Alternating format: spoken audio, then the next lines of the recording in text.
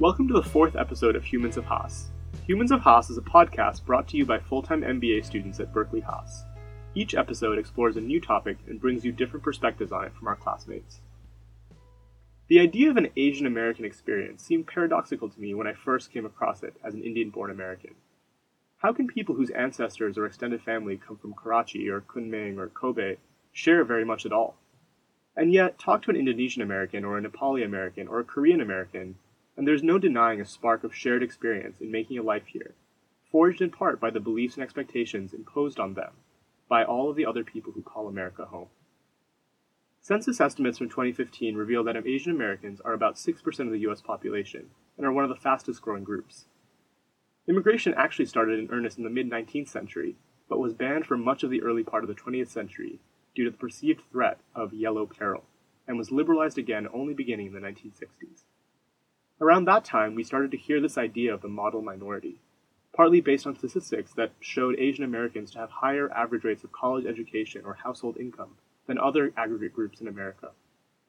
The darker side of this is the implication that other minority groups aren't a model for U.S. society, and the masking of the struggles of many communities of Asian Americans who do not conform to the image of an upper-middle-class professional or small business owner. Interwoven with these statistics and generalizations are the stories of individuals and their families, with unique and complex struggles and triumphs. And from those struggles and those triumphs, the creation of a multifaceted and complex identity. Today we'll hear from 4 students in 3 acts: Mi-Tuan Tran, Tiffany Lee, Stan Hao, and Howard Oh, plus myself, Mithil Bhatt. We'll hear a bit about what it means to be Asian American, and what that categorization even means to us at all.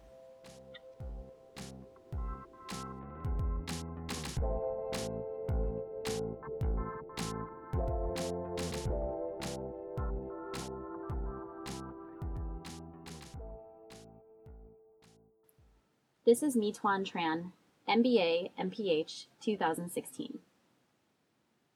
My-Tuan? It sounds like the name of a restaurant. How do you say it anyway? That's what my Uber driver just told me. Actually, it's just my name, and it's Mi-Tuan. A lot of people make assumptions about me because of my name. They think I'm a foreigner, even when I was born and raised in California. Sometimes they're surprised at what great English I have. My parents are refugees who fled Vietnam after the war. They named me Mi-Tuan after a river in the Mekong Delta in the south, where my dad is from, and where his parents lived, and their parents, and their parents, and their parents. My name in Vietnamese is Mi-Tuan. My parents gave me my name so that I would never forget where I came from. They knew it would be hard for me, but they wanted me to know that I was Vietnamese on the inside. And I think they really wanted Americans to know that I was Vietnamese on the outside. They knew it would be a little harder for people to figure out, but they had faith that my dual identities could coexist in their new home. My name is the biggest outward expression that I've lived my entire life with my feet in 2 worlds. Sometimes it comes together seamlessly, like at my 6th birthday party when my mom served egg rolls and pizza. But sometimes it didn't work out, like when I wasn't allowed to go see She's All That because there was kissing in the trailer. Sometimes it looks like this. At home, I'm a kid who cannot push back on my parents. My dad used to make us swim 40 laps in a pool every single day, just for discipline, and it didn't matter that we were crying or if it was raining or storming. He got us math books that were 2 grades above our level and quizzed us every single night. I think he felt like math was our ticket to always staying in the middle class and being successful. My mom is a boat person who fled Vietnam's communist government when she was 23. And even though she took this major risk in her life, she always cautioned us to go for the most stable version of our lives that we could have in the US. Don't take risks, study math and science, get good grades, and just go to medical school. The only acceptable career choices for me was to be an engineer like my parents, or a doctor like my other relatives. So when I went to college and started taking biology courses, I really hated them, and this terrified me. If I wasn't going to go to medical school, what was I going to do? I tried really, really, really hard to like my chemistry courses, but I just couldn't pretend any further. My friends saw how much in distress I was, and they just said, "Why don't you just tell your parents to back off?" But I really couldn't. It made me sad that Some of my friends really could not understand my experience or just how difficult it would actually be. During college, I really loved writing and interviewing people, and so I decided to become a journalist. When I told my parents, they were really worried for me. They asked me, "What is it that you're going to do? How are you going to get there? What will your life look like?" And I couldn't answer them because I didn't know the answers to these questions myself. And I told them that they just had to have faith that I would figure it out. I have to remind myself to be empathetic that my parents had no conception of what it's like to grow up in the US or what a different future could look like. In giving me my name, my parents signify that they have faith that you can be Vietnamese and you can be American, both at the same time. And after 30 years of living, I'm still figuring out exactly what that means. I don't have the privilege of people assuming entirely positive things about me when they only see what I look like or when they see my name come across a resume. To even have to explain that I don't feel 100% accepted or not questioned is a hard thing to say or admit. Who doesn't want to fit in entirely? It's not like I feel like an outsider all the time. There's no bright flashing light announcing my outsider status. But just when I feel like I can ease into an entire and wholehearted sense of belonging, it hits me a little, like a paper cut. Or I have the sense that because of my name or because of how I look, people may just view me in a different way. To me, that's the Asian American experience. It's having this double agent life and having this tension run in parallel the entire time. It's to simultaneously coexist as part of the in-group and the out-group. Perhaps the easiest way to signify being in the in-group and to be quote-unquote completely American would be for me to change my name. Why make it harder on myself? I have to admit it would be enticing. But I truly and deeply want to have the same faith that my parents have, that I am fiercely Vietnamese, and I am fiercely American, and that I am fiercely Asian American.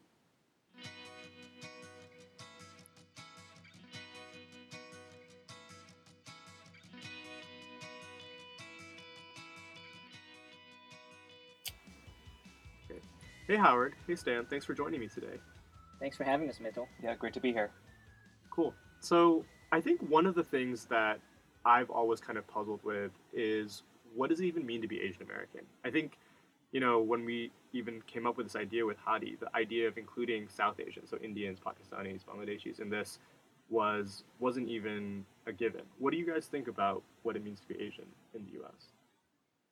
I think that's an interesting question that I've never really thought about too much before because I guess I've always just kind of taken it more as a given. I mean, to me, it probably just comes from, if I had to come up with a definition, it'd be an American whose ancestry hails from the continent of Asia. Yeah, I think I would take like a very U.S. Census Bureau straight up definition, which is Right. more geography.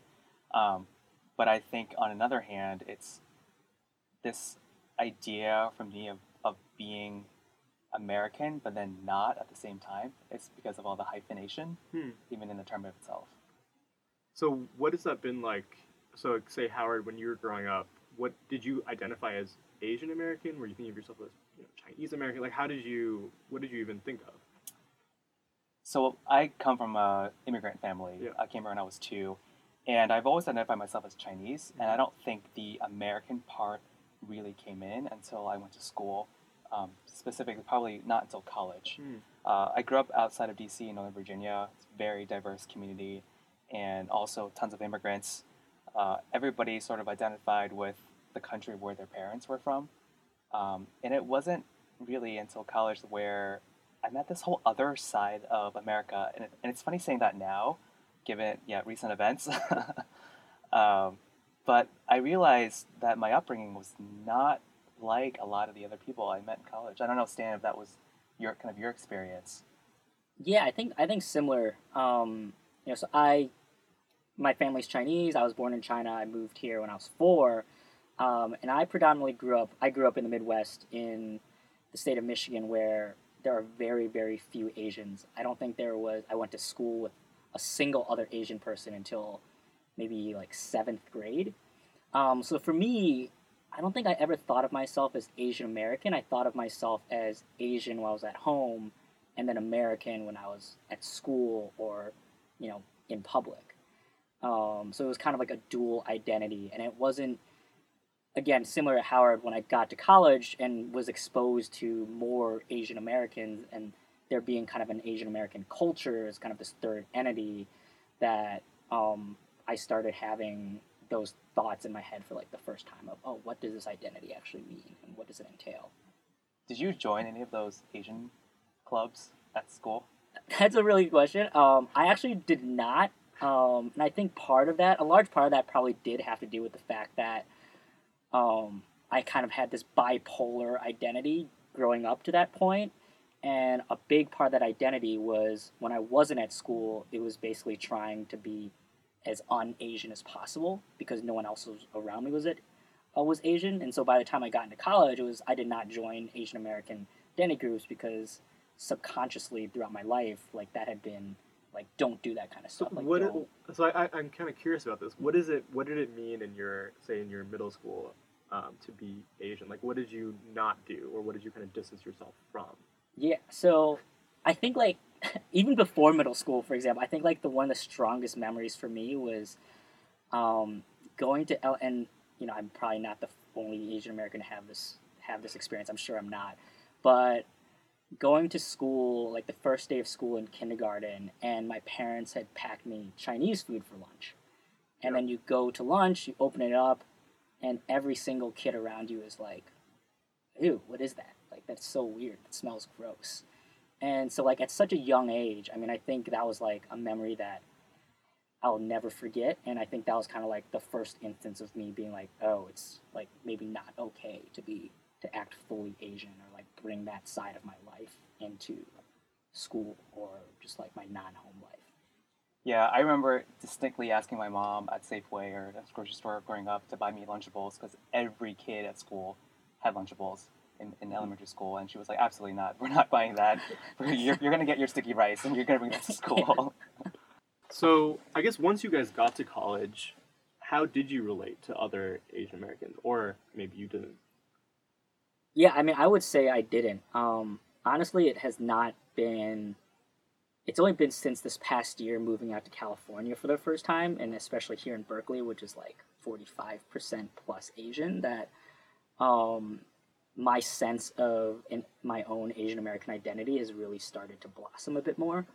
Interesting. I think, yeah, for me, it's a bit different, I think, because I came after living in the U.S. in middle school. I actually went and lived in India in high school and then came back as an international student in college. And I think it was different, too, because when I came back to the U.S. for college, I noticed there were lots of Indian Americans at my undergrad university who were joining groups, joining dance groups, and there was an a cappella group that was sort of Indian fusion. And I sort of was confused by it. I didn't really understand what that meant because I knew people in India who sang, and I knew people who, maybe were trained in classical dance, but there wasn't this idea that, oh, we should all, now that we're in college, join this group together. And so for me, I gravitated away from that also, like you said, Stan, and then slowly made inroads into it, and I think made friends independently who had then introduced me to this idea of like Bollywood dance as a Indian American experience, but it was very different from what I'd ever had at home or growing up. I know everyone's family shapes who they are, but I guess for you guys, how do you think of your family's, beliefs or values or whatever was said or taught at home? How's that influenced who you are today? Yeah, I think for me, we could start on the topic of academic expectations because I think when we're talking about the Asian American experience, that's always such a large part of it. For me, I guess I have a slightly weird experience in that area, in that like I didn't really have tiger parents by any stretch of the imagination. My parents are always pretty hands off, but at the same time, I think part of that was because the expectations themselves had been drilled into me from such a young age that my parents felt like, by the time I was even just like 7 or 8, they didn't they didn't need to like oversee my every action anymore. So yeah, I mean, for example, just to give a bit of background. So my grandpa was like the patriarch of our family. He had one son out of his 5 kids, and I'm my dad's only son, and I'm also like his second oldest grandkid. So with Asian cultures being more patriarchal, you could kind of imagine kind of the expectations that my parents and my family had for me. So, I definitely felt that growing up.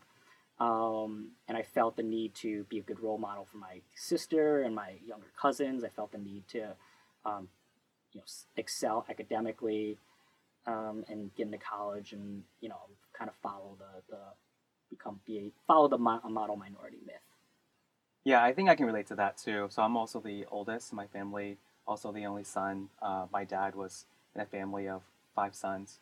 And sometimes I wished growing up that I had an older brother so that I didn't have all the responsibility of like carrying the family name or like doing very well and just, yeah, being that role model for my little sister, for example.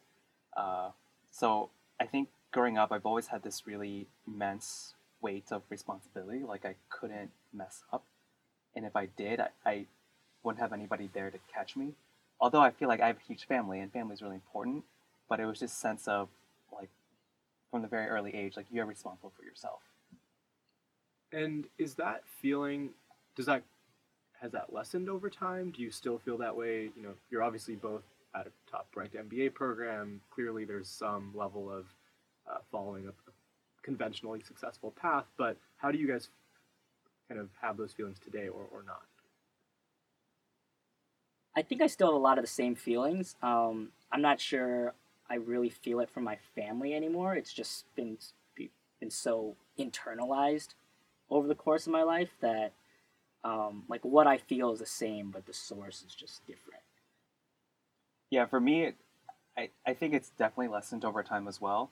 I think my parents are starting to realize that I'm maybe not going to be taking care of them from, like up until they're like in their 80s, and that they need to start taking care of themselves. Actually, one really funny thing just happened. So over the summer, my parents took this like really elaborate cruise to Canada, and they were like in Vancouver or whatever, and they actually booked the entire thing by themselves from beginning to end. They found their own tickets, they found their own rooms. They didn't call me once. I was in Shanghai, and I got back. I was like, oh my gosh, you guys can actually live without me. And it was just like this moment of like, oh yes, I don't need to be there for you. And it was extremely relieving. That's awesome. How do you think these attitudes or beliefs or behaviors, however you want to think about this, have influenced your life in the workplace? So when I first started out in consulting, I was definitely coached. And the advice that I was given was, in meetings, you really need to speak up because you're paid to have an opinion, and when you don't speak up, you're not valued. And that came up again and again during performance evaluations, where for the first time in my life, I felt so uncomfortable talking about myself and talking about my accomplishments because that's not how I was raised. When we talk about accomplishments, it's like the group's accomplishment or it's like the family's accomplishment. It's because of aunts and uncles and cousins who like helped you or like the entire team helped you, and so in a corporate setting when you really have to amp up your own effort and your own achievements, that was really at odds with the value of like humility that I was taught growing up. One of the, I think, perceptions of Asian Americans might be that they're less willing to speak out. Howard, what do you think about that? Have you seen that in the workplace? Do you think is it actually coming from a place of, is it an outside perception or is it more of like internal? I think it's an internal thing as well. I think Asian Americans are sort of known as this group that doesn't want to rock the boat. And I think it has to do with the fact that, in the history of Asian Americans, we've done very well, just sort of heads down, working hard, not drawing too much attention to ourselves, and then being able to carve a path out for success. And as a result, I think we've inherited this role where speaking out, I think, is too much of a risk. And the risk is identifying yourself as someone who's completely different. And I think the idea of being attacked on being foreign is a big vulnerability that a lot of Asian Americans think about. Yeah, I know. Growing up in my family, the most important thing was always to be able to grow up and find steady work and make comfortable living. Economic success was kind of always the highest priority, and anything that would put that into jeopardy, you just didn't do it. And I think one thing that falls into that bucket that comes to mind is speaking out on social issues and becoming socially active. I think Asian American community currently and historically has, like Howard alluded to, stayed in the background on a lot of those issues because it brings risk. We're already doing fine enough for ourselves. Why take that additional risk and put everything that we've worked so hard to get into jeopardy? And I think, I think one, there's that. At this point in our lives, I think one, there's a lot of that upbringing that still probably resonates with a lot of us. But then I think the other part too is that when your family just doesn't talk about those things growing up, at least this is the case for me, you just don't really grow up with vocabulary to be able to engage in those conversations and talk about those issues. So then once you get to this point, maybe you don't feel prepared and that you should just stay in the background.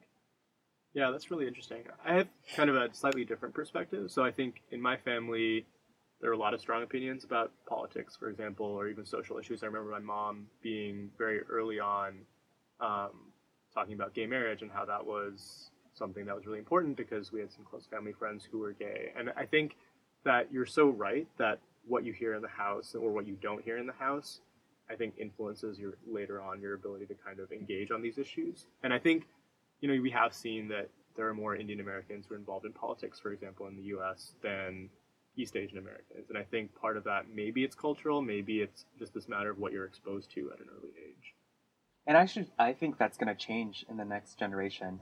I think as we're seeing more role models in politics, that more people are going to want to be engaged. I think, at least us when we were growing up, there weren't that many Asian Americans in the White House and Congress and et cetera.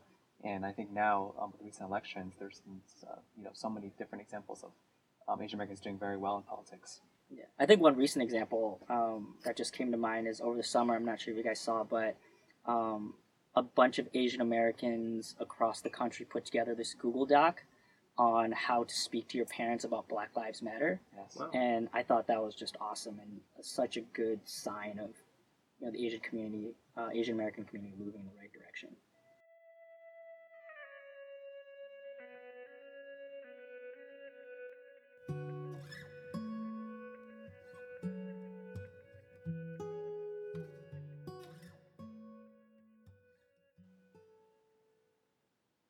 It was a small hole, very clean. Thin veins spidered around it, but the rest of the glass was pristinely intact. My parents guessed it must have been from the bullet of a BB gun. We carefully taped saran wrap onto the glass to prevent the wind from coming in. My name is Tiffany Lee, and I'm a first year at Haas. I grew up in middle-class suburbs about an hour outside New York City. 2-story homes, green lawns, good public school systems. As a kid, I had no concept that racism could apply to me.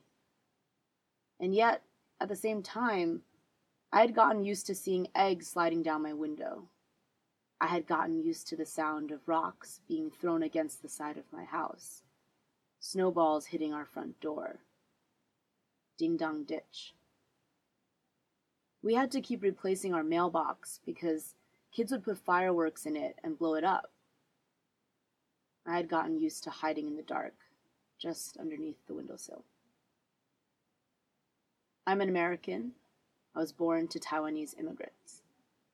You have to find a way to survive, I was told over and over again my entire life. Immigrant families, we are survivors. In a sense, the whole is clean, the rest of us intact.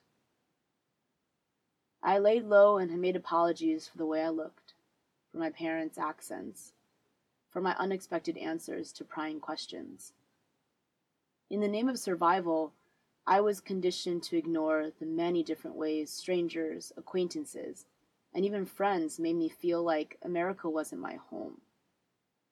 Despite being born in this country and having a US passport, I didn't feel like I was an American until I was a full-grown adult. And I never talked about it. No one talked about it. You have to find a way to survive. When I got older, I found out where this came from. Though my parents were from Taiwan, my grandparents were of the landlord class in China. In the mid-1900s, a civil war broke out in China, and Mao Zedong and the Communist Party won. At that time, Mao established land reform. As part of his anti-capitalist campaign, there was a policy to select landlords in virtually every village for public execution. So, at mass meetings organized by the Communist Party, landlords were beaten to death as land was taken from them and given to poorer peasants. That included most of my dad's family. And so you see, our house can take a few rocks, a few exploding mailboxes. But the difference between me and my family is I don't think you can just tape up saran wrap over the problem and move on. To ignore it like it's not there, to just adapt. After all of these years in a culture of self-preservation, I know I can and I should do more than just survive. That's where I was originally going to leave this story. I had spent my entire career working in education and wanting to improve the US education system, while business school was my first step in doing something selfish, just for me to build skills so I can eventually take a leadership role in social justice. In the past few weeks since the election results, many people have expressed to me their shock at the America we live in. My response? This has always been the America I've lived in. In a way, we've come full circle. I called my parents after November 8th and I told them not to stray too far from home or for either of them to go to any remote gas stations alone. I said, Dad, just make sure you survive.